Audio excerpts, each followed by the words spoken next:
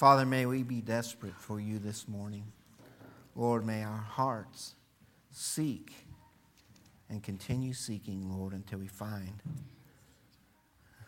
that gift of God. Hallelujah. Father, I thank you, Lord, that you are doing a great and mighty thing. And Father, that you invite us to join in with you.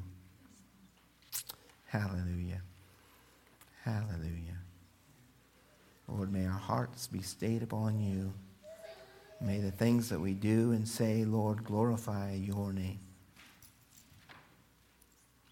Hallelujah. Hallelujah. Hallelujah.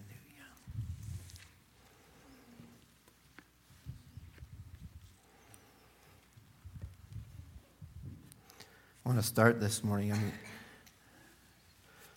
I think I might put Terry on the spot. Will you give us your favorite verse? Proverbs 3, 5, and 6. Trust in the Lord with all your heart, lean not on your own understanding. In all your ways acknowledge him, and he will direct your paths.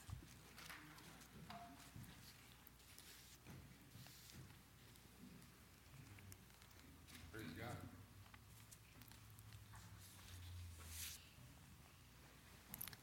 Lean not on your own understanding. I want to just talk this morning about the flesh.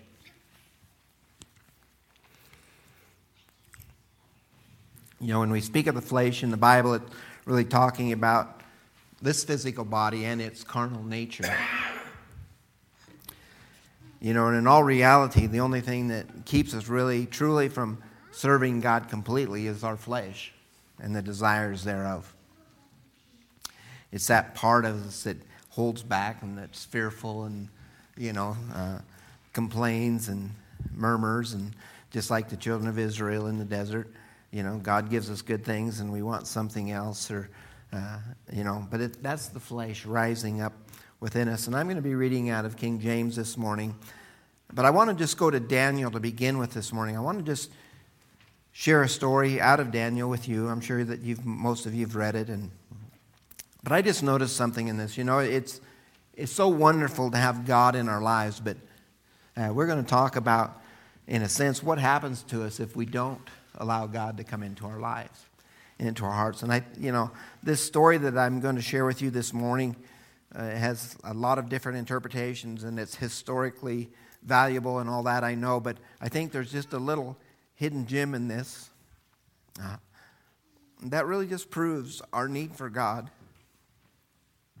This is a story in 2 Daniel. I'm not going to read it all. I'm going to start in verse 31 when I start. But this is a story of Nebuchadnezzar, great and mighty king that took over Israel and sacked them, I guess you could say, in a sense. But as Daniel was in the land, as a wise and a mighty man of God, Nebuchadnezzar had a dream. And the dream was so troubling that it woke him up. I think we'd probably say it was a nightmare. But when he woke up, he couldn't remember what his dream was. This seems kind of odd, I guess, in a sense, but maybe not. But anyway, he was woke up.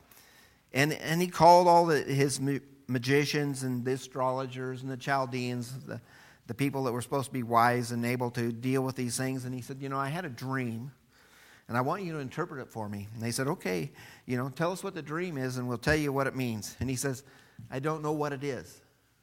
You need to tell me what the dream is. And they said, well, no king ever asked this. If they want a dream interpreted, you have to tell us what the dream is. And he said, I think you're just stalling for time because you don't know, or you won't know what the answer is. He said, if you can tell me what the dream is, or what my dream was, then I can believe that you can tell me what the interpretation is thereof. And they said, this is impossible, king. Nobody asked this of any man. And so he got very mad with them, and he said, I'm going to put you guys all to death if you can't tell me what this is. And he actually said, I've had enough of this. Put them all to death. And the chief guard that was to carry this out came to Daniel, and Daniel said, what's going on here? What's all the hurry about? And he said, well, the king had a dream, and he wants it interpreted, and nobody can tell him what the dream is. And Daniel said, well, let me go to the king for just a little bit. And so he allows him to go to the king, and he says, King, he said, if you'll just give me a little time, I'll tell you what your dream is, and I will interpret it for you. And the king says, okay. And I think really what he said, I'll give you till tomorrow. At this time is really probably what happened, because it says in the word that night Daniel received the vision in his sleep. He had told his friends, Shadrach, Meshach, and Abednego, and they got together. That's not what their names are probably in this scripture, but they got together and began to pray and probably fast before the Lord and seek God's face. And God delivered to him that dream, and Daniel begins to praise God for this. He says, you're the only one who can change times and seasons, and you're the one that has wisdom and knowledge. And I thank you and praise you, O God of my father. This is verse 23, who has given me wisdom and might, and has made known unto me now what we desire of thee. So Daniel went to King Nebuchadnezzar and begins to tell him, about these things. And in verse 31, this is what he says. Thou, O king, sawest, and behold, a great image. This great image, whose brightness was excellent, stood before thee, and the form thereof was terrible. The image's head was of fine gold, his breast and his arms of silver, his belly and his thighs of brass, his legs of iron, his feet part of iron and part of clay. Thou sawest till a stone was cut out without hands, which smote the image upon his feet that were of iron and clay, and brake them in pieces. Then was the iron, the clay, the brass, the silver, and the gold broken, broken to pieces together, and became like the chaff of the summer threshing floors. And the wind carried them away, and no place was found for them. And the stone that smote the image became a great mountain, and filled the whole earth. This is the dream, and we will tell the interpretation thereof before the king. Thou, O king, art a king of kings, for the God of heaven hath given thee a kingdom, power, and strength, and glory. And wheresoever the children of men dwell, the beasts of the field and the fowls of the heaven hath he given into thine hand, and hath made thee ruler over them all. Thou art this head of gold. And after thee shall rise another kingdom inferior to thee, and another third kingdom of brass, which shall bear rule over all the earth. And the fourth kingdom shall be strong as iron, for as much as iron breaketh into pieces, and subdueth all things. And as iron that breaketh all things, shall it break in pieces and bruise. And whereas thou sawest the feet and toes, part of potter's clay and part of iron, the kingdom shall be divided, but there shall be in it of the strength of the iron, for as much as thou sawest iron mixed with the miry clay. And as the toes of the feet were part of iron and part of clay, so the kingdom shall be partly strong and partly broken. And whereas thou sawest iron mixed with miry clay, they shall mingle themselves together with the seed of men, but they shall not cleave one to another, even as iron is not mixed with clay. And in the days of these kings shall the God of heaven set up a kingdom, which shall never be destroyed, and the kingdom shall not be left to other people, but it shall break in pieces and consume all these kingdoms, and it shall stand forever. For as much as thou sawest that the stone was cut out of the mountain without hands, and that it brake in pieces the iron, the brass, the clay, the silver, and the gold, the great God hath made known to the king what shall come to pass hereafter. And the dream is certain, and the interpretation thereof sure. I want you just to notice this. I've read this a number of times, but I just got to thinking about these metals. And in the beginning, God, everything was perfect. And even in Nebuchadnezzar's kingdom, God, in a sense, had ordained that. He had ordained Nebuchadnezzar to come in and to rule. But he desired that he would rule in a just manner. And, if you know anything about the story of Daniel and Nebuchadnezzar, they became very close. And Daniel did some mighty things for Nebuchadnezzar. And Nebuchadnezzar, at times, acted like he believed in God, and other times he didn't. But I was just thinking about man left to his own devices. How it deteriorates. How it degenerates. We started out here with a kingdom of gold.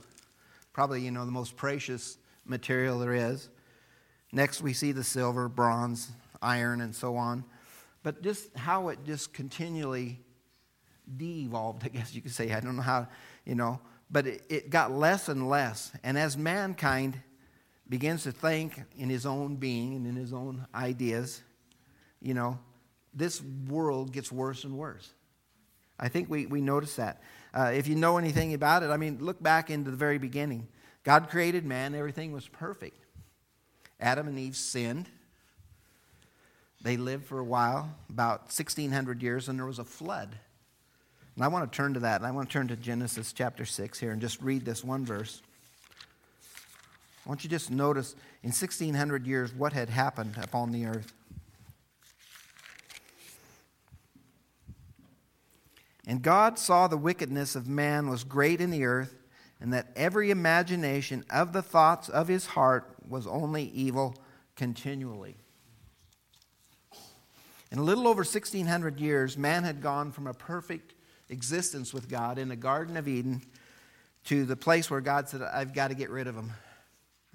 They're so bad, they're so evil, they're so wicked. We can't take this anymore. It can't, continue this way. And you know the story that he found Noah, a man that was righteous in his sight, and saved Noah and his family. And then once again the earth began to be repopulated because of that. But I want you just to notice man, left to himself in a sense, just becomes so sinful, so wicked, so quickly. And the flesh. I was just thinking about these materials here, and I was thinking about clay. And I don't know, but when I think about clay, I think of humanity. It talks about in Genesis how that God formed man out of the dust of the earth, but I don't know if you've ever tried to make anything out of dust. You can't form it. You can't form dust. It has to have some moisture to it. And if you add moisture to dirt, usually it becomes clay or mud, whatever you want to call it. But something that you can form and work with. And I was just thinking about this clay. The life of man, if left to itself, comes back to nothing but mankind, humanity. And that's what we're seeing in the world today. It's all about man and his thoughts and his ways and what he thinks is right. It's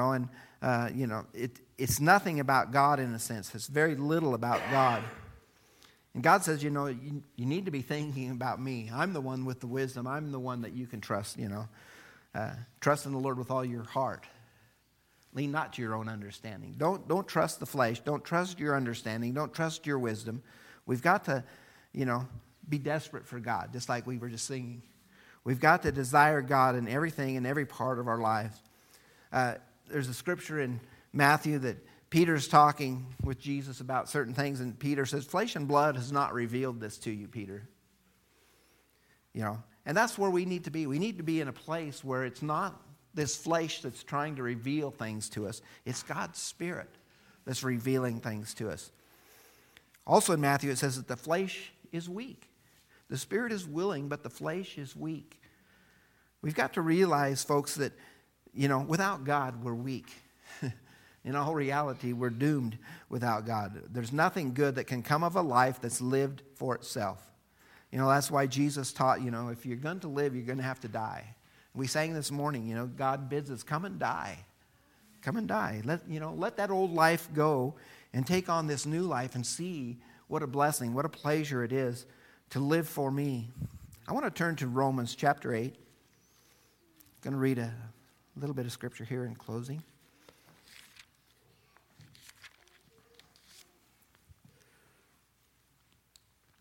There is therefore now no condemnation to them which are in Christ Jesus, who walk not after the flesh or the carnal desires thereof, but after the Spirit. For the law of the Spirit of life in Christ Jesus hath made me free from the law of sin and death. For what the law could not do, in that it was weak through the flesh, God sending his own Son in the likeness of sinful flesh, and for sin condemned sin in the flesh, that the righteousness of the law might be fulfilled in us. That the righteousness of the law might be fulfilled in us when we continue to follow his ways and not our own desires, our own lusts. Who walk not after the flesh, but after the Spirit. For they that are after the flesh do mind the things of the flesh, but they that are after the Spirit, the things of the Spirit. For to be carnally or fleshly minded is death, but to be spiritually minded is life and peace, because the carnal mind is enmity against God, for it is not subject to the law of God, neither indeed can be. So then, they that are in the flesh cannot please God. That's a place where most of our world's at today. We're in a place where we can't please God. Nothing that we're doing, through natural ideas, natural things is pleasing to God. God's desire is that we would be following or be led by the Spirit. So I want to just challenge you this morning as, we're continuing to look forward into this new year, and God desires for us to do great things. Remember that it's not through our own thinking. It's not through our own desires. It's through what God wants. That which is born of the flesh is flesh. That which is born of the Spirit is spirit. Make sure that what we're doing is born of the Spirit. Hallelujah. And do not walk after the flesh. Walk after the Spirit. Hallelujah. Father, I want to just thank you for your word. Lord, I just thank you that you've described to us, Lord, that there's a war, there's a battle going on between the flesh and the Spirit, and we need to choose the spiritual walk. Lord, hallelujah. We're not to trust in our own ways, Lord, our own thoughts, our own actions, the way that we would do things. We need to trust in you. Hallelujah.